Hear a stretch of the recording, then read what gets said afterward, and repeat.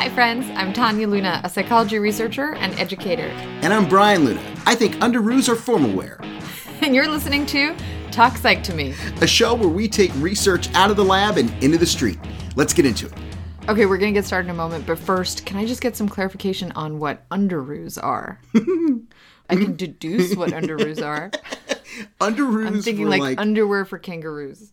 So good. You are so close, you don't even know. You're not close at all. Is this another 80s reference? No. Hey! I don't know why we gotta date people like I'm a fossil over here. Underoos they're actually making a huge comeback right now. Huge? How huge?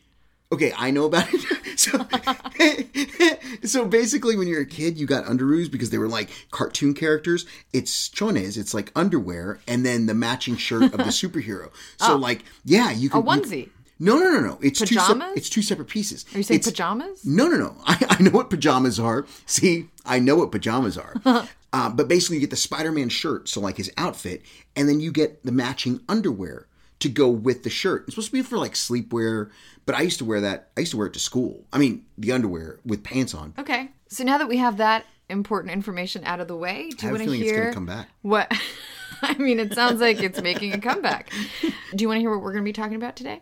Yes. So today we're going to be talking about talking without talking. Ooh. In other words, the psychology of nonverbal communication. Oh. Cool. Like telepathy? Do you think that that's a science? Well, we're going to find out. Let's get into it. I'm really fascinated by what people think psychology is. It is so not uncommon for people to say, oh, you study psychology? What am I thinking? Well, yeah, you know why? Why? Because Professor X has a degree in psychology. This explains everything. Yeah.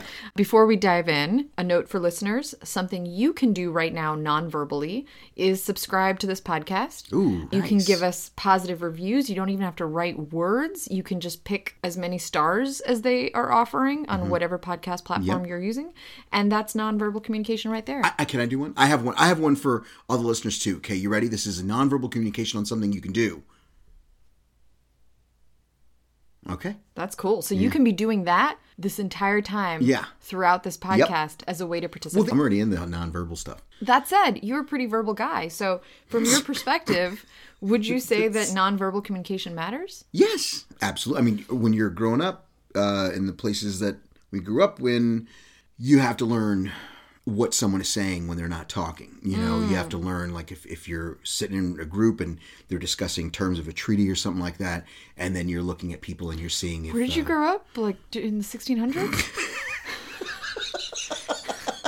Why were your friends discussing treaties? I wasn't. My brother and his friends, like the neighborhood and stuff like that. You know, you're like, okay, well, this is, you can't go over here anymore.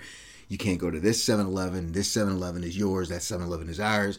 None of that other... Got it. Yeah. Okay. Yeah, got it. So there's an oft-quoted, I've always wanted to say that, oft-quoted statistic. Why not say often? Because it's fewer letters. Talk about nonverbal communication. Yeah, it's more efficient. Okay, and you know go what I'm saying. Finish your sentence.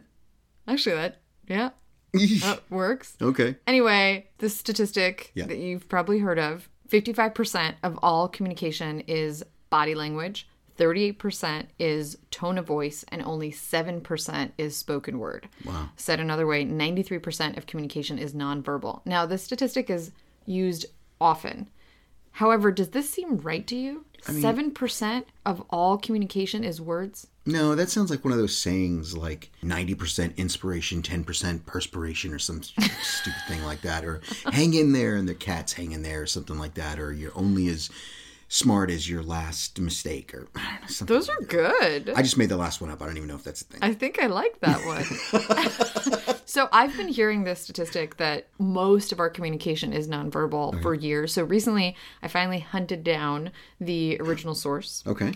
And it does come from a real source. Mm-hmm. It comes from a study conducted by Mehrabian and Wiener in 1967. I'm so sorry, Professor Wiener. Sorry. Dr. Wiener, I'm so sorry. Sorry, Doc Wiener. And in 1967, so it's been around, it's been floating around for a while. Do you want to participate in a quick recreation of the study? Yes, that's what All I'm right, here. okay. So what Give me the best of what Wiener has. Okay, great. Don't forget Mehrabian. Can you tell me like why all the research we learn is someone that is not like Sam Jones or Patty Wilson. You're saying you'd like to see more research done by white people? I don't know about white You're people. like, Just names. where are all the white researchers? Okay, we're probably going to have to edit that part. I'm not editing that. Okay, so here we go. A mini recreation of this research. All right. I'm going to read you some words. Okay. And I'm going to ask you to judge how I feel about you. Okay. Either positive, neutral, or negative. Positive, Ready? neutral, or negative. Dear. Love. No, that's not even one of the options. It's positive, neutral, or negative. Oh, just those 3 words. I thought you meant like any of the... Like... Ready? Positive, neutral, or negative. Yes. Dear. Positive. Thanks. Negative. Honey. Positive. Dear. Neutral. Thanks. Positive. Honey. Negative. All right. I'm going to ask you to try it out. Okay. So I've sent you an email. Okay. Take a look at that. These are words taken directly from the research. Ready? Really? Neutral. Brute. Negative. Scram. Negative. All right. Terrible. Positive. Yep. I particularly like those words. Like, I feel like brute and scram aren't used nearly as much as they should be. I say scram a lot to the girls, but our wanna- dogs. Yeah, our dogs. but brute is, I like that. Okay, so based on this methodology, Mehrabian and Wiener, I'm sorry, I'm so sorry. These researchers, thank you for your contribution. They found that we pay far more attention to nonverbal cues like tone and facial expression than to the words to determine how someone feels. This is where that statistic comes from. Okay. This is it. Those are the ones who gave us the This 97, is the 93% 93%. of all communication is nonverbal. All right. Do you feel like this can be transferred to real life? Yes, as a matter of fact, today, as you saw when we were driving, there was a lot of shenanigans going on in traffic today. Like there was a lot of like cutting and blinkers and all that, non-blinkers and stuff like that. And I looked in that guy's car after he made a traffic faux pas, if you will. Yeah. I'm being kind and generous. Yeah, you sound kind and generous. Yeah, well, he looked in the window and gave me a how do you do, and I gave him a what for, and then. This continued for several miles. You were just like making eye contact with each other as you were driving? Yeah, And yeah. he was I giving you even how do caught you up to do's him and you were to giving look him in the what window. first. And people know, people who drive, Tiny, you don't drive.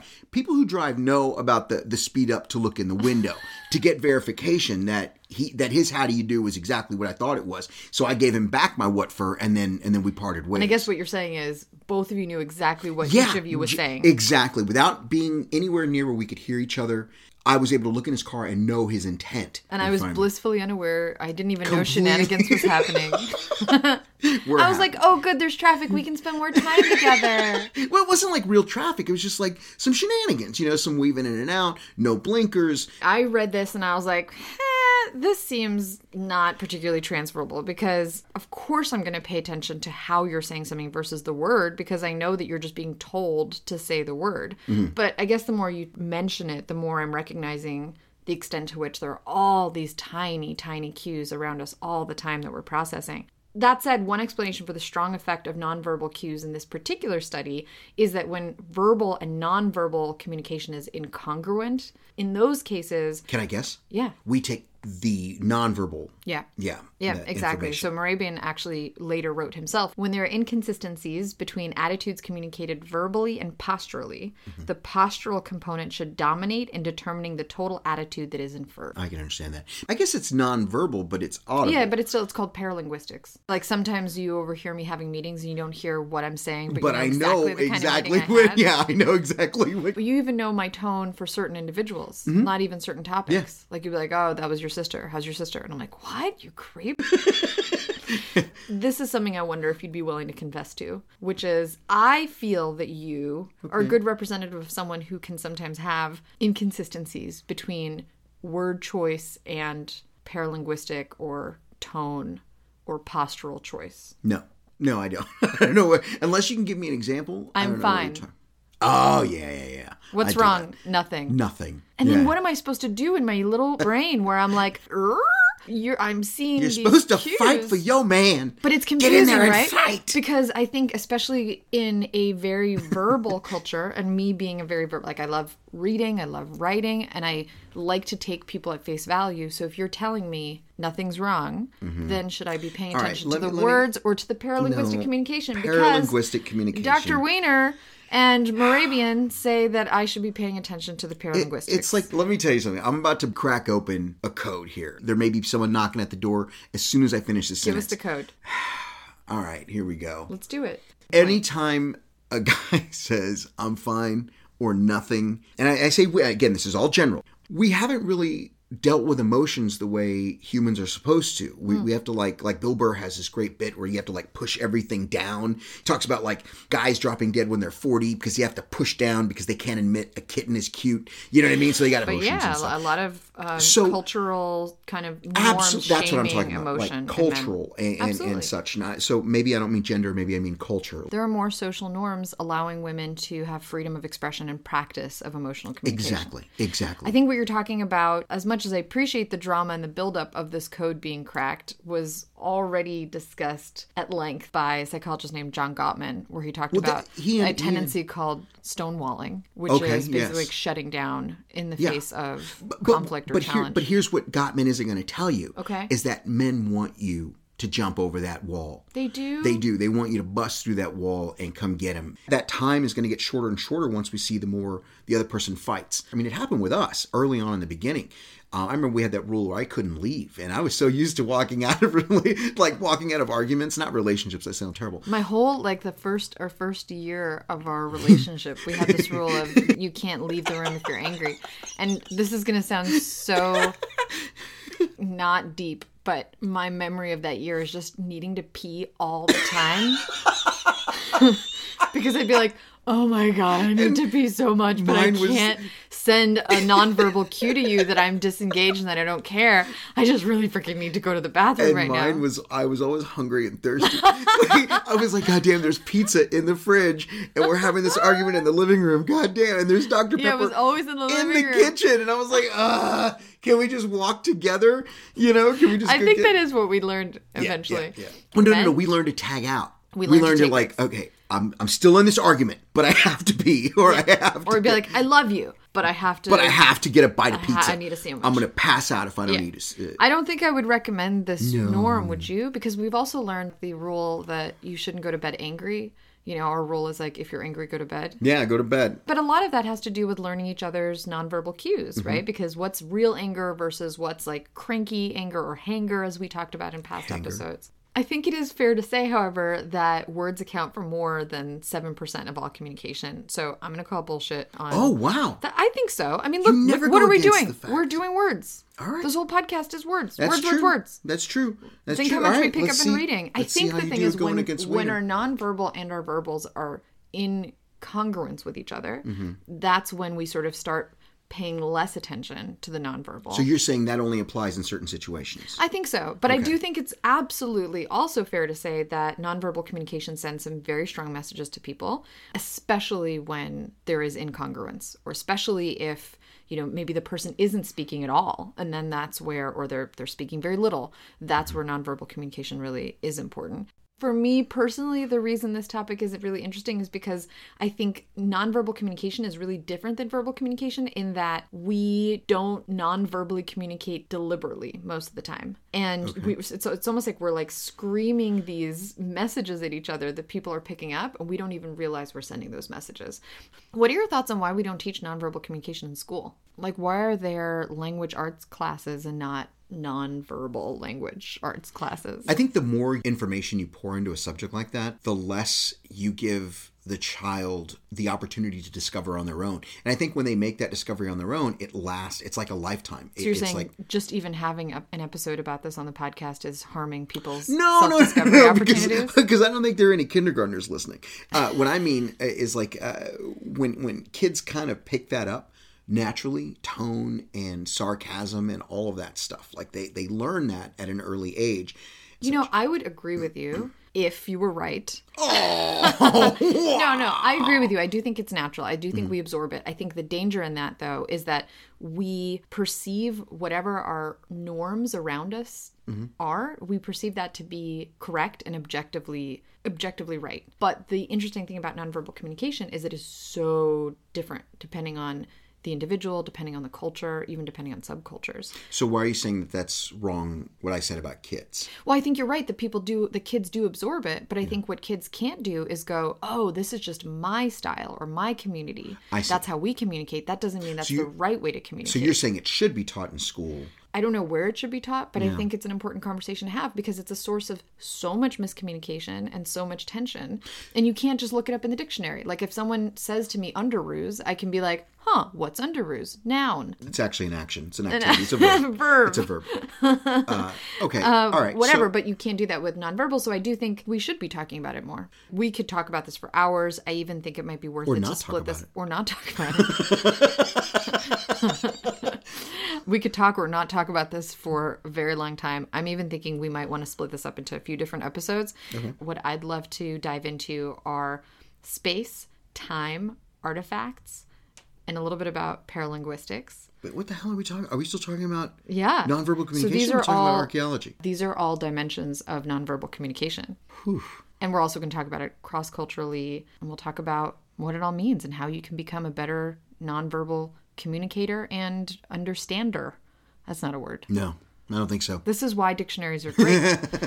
Right. You haven't opened a dictionary in years. You Google everything. Yeah, it's digital dictionary. Okay, so let's start with space. So we're going to get this conversation started with space, otherwise known as proxemics. This is a field of psycholinguistics launched by Edward T. Hall in 1963. And Hall and his research team write kind of poetically, virtually everything that man is and does is associated with space. People reared in different cultures live in different sensory worlds. What's more, they're generally unaware of the degree to which the worlds may differ. What do you think about that? I think Hall's a little wordy, but I do think he's got a point. Everyone is kind of like living in their own yard. Yeah. And the world is bigger than your yard. But you think that everyone's yard is just like your yard. Exactly. And what I think is really fascinating about Hall is he went around to all these different countries. And one of the first things he noticed in how people differed in nonverbal communication is their use of space. How have you seen space play out in communication? Well, I noticed that where I grew up in Texas, men never stood very close to one another. Eye contact was a big thing. You never looked down when you spoke to someone. People were given space to talk. People were given space. Yeah, people were given, no one was really close. Everyone kind of had their own, How about on the feel road? Each other out. Like cars, because that's a form of communication, as you mentioned earlier. I think up here, it's bumper to bumper. Because I think space is so confined. And that's accepted. The way people drive in New York and New Jersey, there's very little use of blinkers when traffic is there. You just kind of have to keep your head on a swivel because people are more likely to jump into another lane or cross 3 lanes. Do you remember when we were driving in India? Oh, that was one of the coolest and scariest experiences. Because we got in one of those little, it looks like a motorcycle, but with a little back for 3 people to sit in.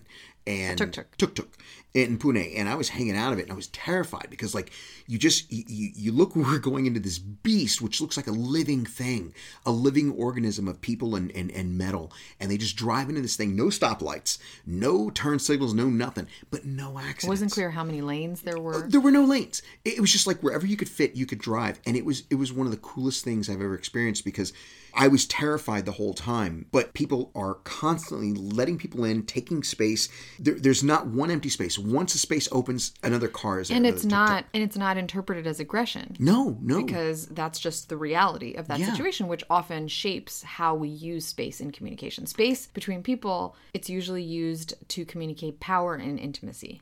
Oh, yeah. So if you have power over someone, you'll likely take up more space. Mm-hmm. In this case, it was a situation where space didn't signal power because everyone was sharing space, right? Yeah. So it was shared power. And that was even the same thing on the streets. Yeah. So when you were walking. Yeah, you wouldn't be like, why is this person walking so close to me? Exactly. Because it's a lot of people. Generally, someone stepping into someone else's space is a power move. You can even see this in individuals with higher power, even touching someone, which is actually like kind of a subset of space research in communication called haptics. So to up your power, you can take up even more space, which is something that we talked about with Amy Cuddy's research in episode 4, How to Lose Like a Champion.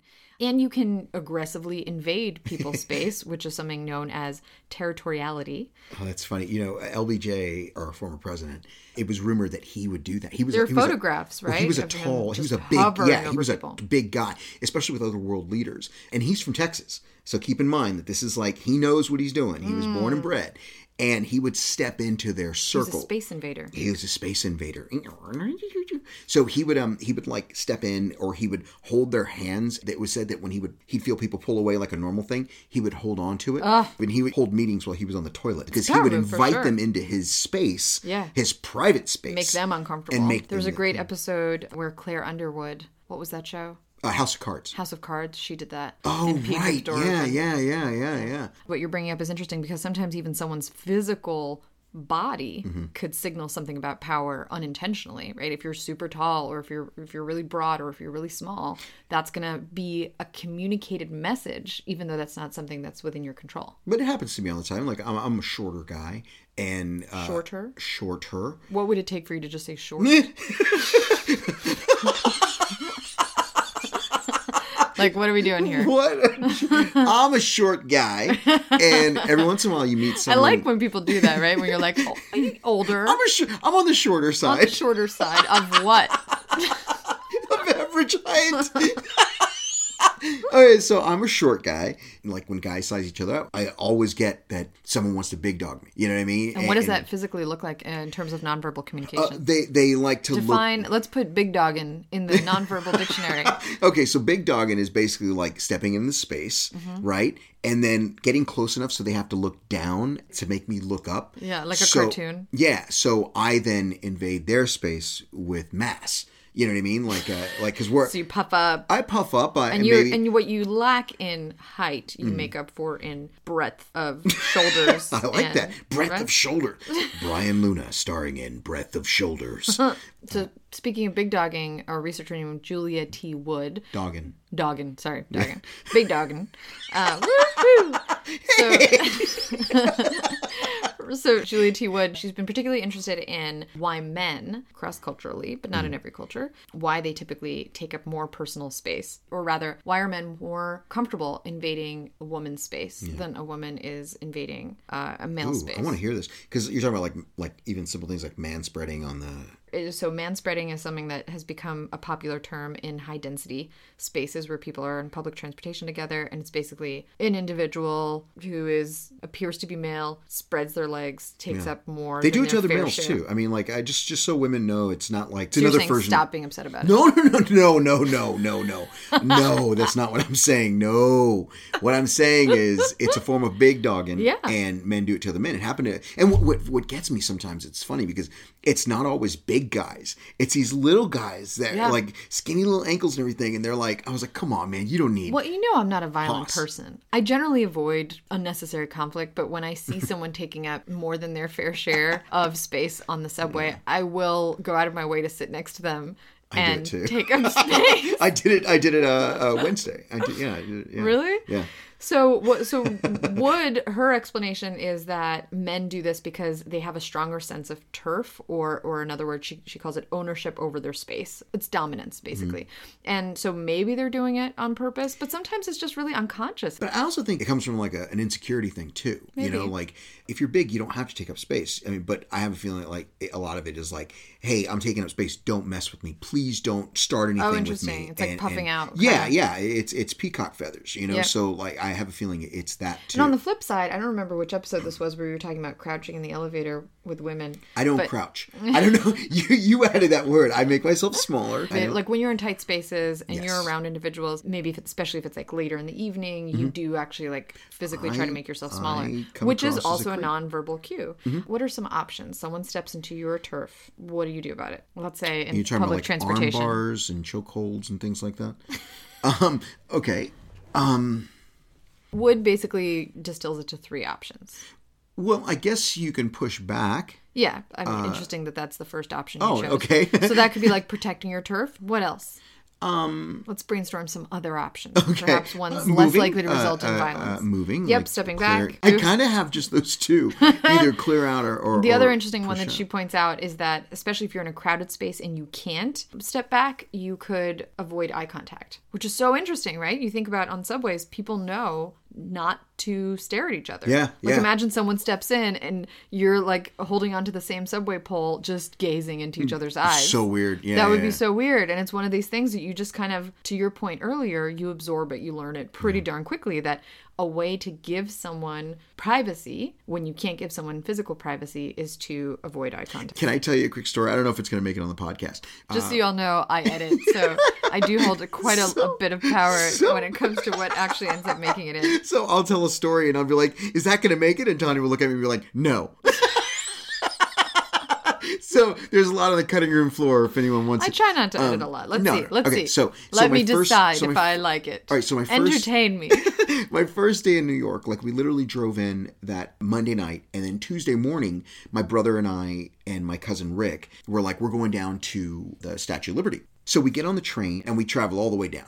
And I'm 18. I'm not like a little kid, but I'm a little kid. And this woman invaded my space. I had on this cross, this like a Native American cross. It was really beautiful, and it was given to me before I left as like good luck charm. And this woman, this really like attractive woman, came up to me and got right in my face, almost head to head, and grabbed my cross and was like, "This is really beautiful." Like this, and this is again New York. I was like, "This place is amazing and terrifying." I was so terrified of her. I mean, like she just talked so slow and so deliberate, and she was holding on to the thing. She was holding my cross in her hand, and she was looking right in my eyes, like our foreheads are right there, and I don't want to breathe in her face because I feel like I have bad breath, and I'm like so scared, and she's got me terrified, and she's just telling me how beautiful my cross is. Where did you get it? And I was like, I got it, you know. And then I sit down, a chair opens up, she gets off, and I see a guy that looks like Eddie Money. Now, I know you don't know who Eddie Money is, but he's this old singer from the 80s. And if I could walk on water, for I those told you of there'd be an 80s if reference. I could find a way. So and so he's sitting there, and I was like, that's Eddie Money. I'm like looking at this guy, and he looks like he's wearing like one of those brown, like light brown suits with like it's a little too big, and a shirt, and he's got a maroon tie, and it's open, and it's the morning, and he looks like he's already had a tough day. So I'm looking at him, I was like, it's Eddie Money, it's Eddie Money. I know that's Eddie Money. And I catch his eyes, and I don't realize I've been staring at him. And he gives me these wide eyes, like, what? You know, he didn't say that, but he picks up his hands, eyes said it. and his eyes get real big, and he's like, take, you know, like, what are you staring at? So And he was protecting his eyeball space. oh my God, I got so scared. Everything I thought about New York, this guy's going to kill me. And I started giggling, you know how I get, you know, when I get nervous, giggle. yeah. And I start giggling, and Rick is like, what? And I'm sweating and giggling, and he's nudging me, and I'm like, leave me alone. And I think I'm going to die before I get to the Statue of Liberty. But this all happened, this whole story. That's a great culture shock example, because oftentimes when people think about culture, we kind of intuitively know that space is a factor, but we rarely actually talk about it. It wasn't Eddie Money, by the way. I don't know who that guy was, and I hope his day got better, because holy shit, that was not Eddie Money. What's interesting about the woman that you brought up is that one question there is, was it a show of power or was it intimacy? Because the other side of physical space is intimacy, except I would say when someone invades your space, that's a power play, or you invade theirs. When you together close the physical space between you, that is a show of intimacy. Okay, so it was power. Probably Because power. I did not close any space. So even intimacy with proxemics is totally culturally dependent. So for example, one thing that I think is really interesting is different sleeping patterns in different cultures in terms of how many people will sleep together in one bed. So in the United States, Yeah. in the United States and in a lot of Western cultures, private beds, one person per bed, even among really young kids, are really valued. Like even for me, moving to the United States, even seeing this idea of like parents tuck their kids in Yeah, we never got to their bed and then they just leave them in this like room all on their own. What do you mean? What did you guys all slept in one room? Well, yeah, especially when I was younger, when we were in Ukraine, for sure. I shared my bed with my grandmother, or my mom and my sister would sleep with my grandmother. And you're giving me a funny look, but No. just, I'm fascinated. I had no idea. in a lot of cultures, you'll have parents, kids, grandparents, and maybe even a guest coming in and sleeping together. What? Well, so you with your American, attitude right now, how do you feel about co-sleeping? What makes you uncomfortable about that? I mean, it's not so weird because I used to share a bed with my sister, and I know that sounds nuts, but only because it doesn't. It only sounds nuts for U.S. standards. Yeah, for U.S. standards. But I share a room with my brother. But my brother used to torture me relentlessly. So Liz was like... So you went to your sister for safety. Yeah. So I slept with Liz for safety, but it wasn't like I had a bed. So it's cultural. It's also individualistic. If I think about you come from American culture, but also your family culture being Mexican or Native American, it tends to be more communal. But you, I feel, have actually more of a need for personal space than I do. And when I get into your space, like you don't like sitting on the same side of the table with me. For me, it's an expression of intimacy. For you, I think maybe you think it's a power play, or like if I put my arm around you, I hate that. You shrug it off. Oh, get away! I'm not your little buddy. What's up with that? We had very different experiences as the youngest in our family, where y'all are all piled on top of each other, because Soviet Union in one bed per family, or something, stand in line for one bed. No space. There's no space. So you only and it's warmer. I always wanted to be alone when I was a kid. Okay, so you think that's an expression of your American culture? I think it's an expression of me, because I don't know that every person feels that way. I know a lot of, like my brother hated to be alone. But going back to what you were saying, the stranger, like a family friend coming over and sleeping in the bed with you, that is really weird here in these United States.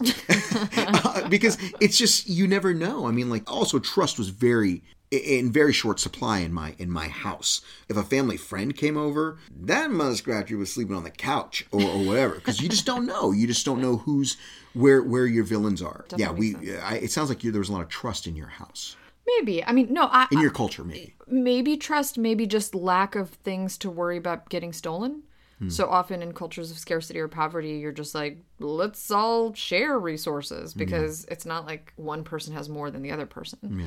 But I think what you bring up is really important. There's a cultural element, there's an individualistic element. There's some business courses that will actually teach you, when you go to this country, here's how far you should stand from this person. Oh, that's great. But that's it. I mean, what are you going to do? Pull out a measuring tape and be like, if you are my business partner, let me make sure I'm not stepping back. So I think the best advice is you don't come in with your culture. You don't come in with your glasses of what normal is, and you actually watch what are people around you doing, so you can react in a way that signals to them a message that they can understand. Well, I remember in the 80s when Japanese economy was growing. Another 80s reference. Another 80s reference, sure. But there were actually courses that people took about culture, about Japanese culture, not language. Because Americans, we're not going to learn shit.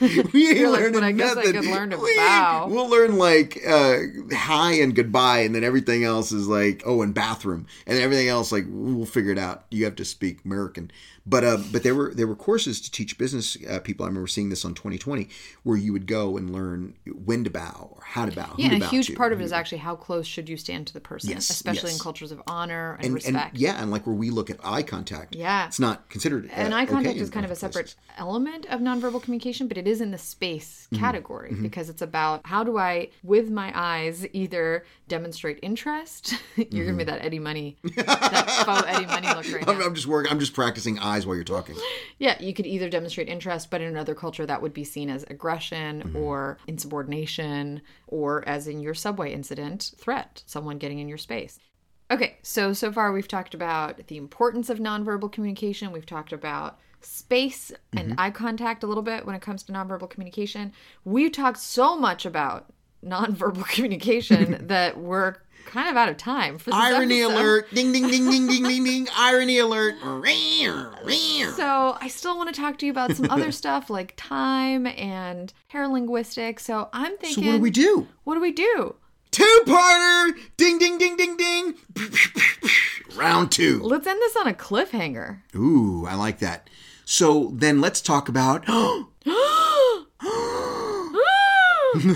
If you want to know what we're going to talk about next week... But it's a continuation of this. Yeah, but they don't know what. Oh, yes. If you want to know what happens to Brian and Tanya as they talk about nonverbal communication, tune in next week to Talk Psych to Me. Bum, bum, bum. Bum. And in the meanwhile, if you feel like talking to someone about something, talk to people about Talk Psych to Me. You can post on social media. You can even pick up the phone and call someone. And if you have any questions, or if you guys ever want to talk to us or have your question answered in the podcast, then please let us know. And you can actually just call Brian right now at 917 I'm getting a call right now. 721 Hello.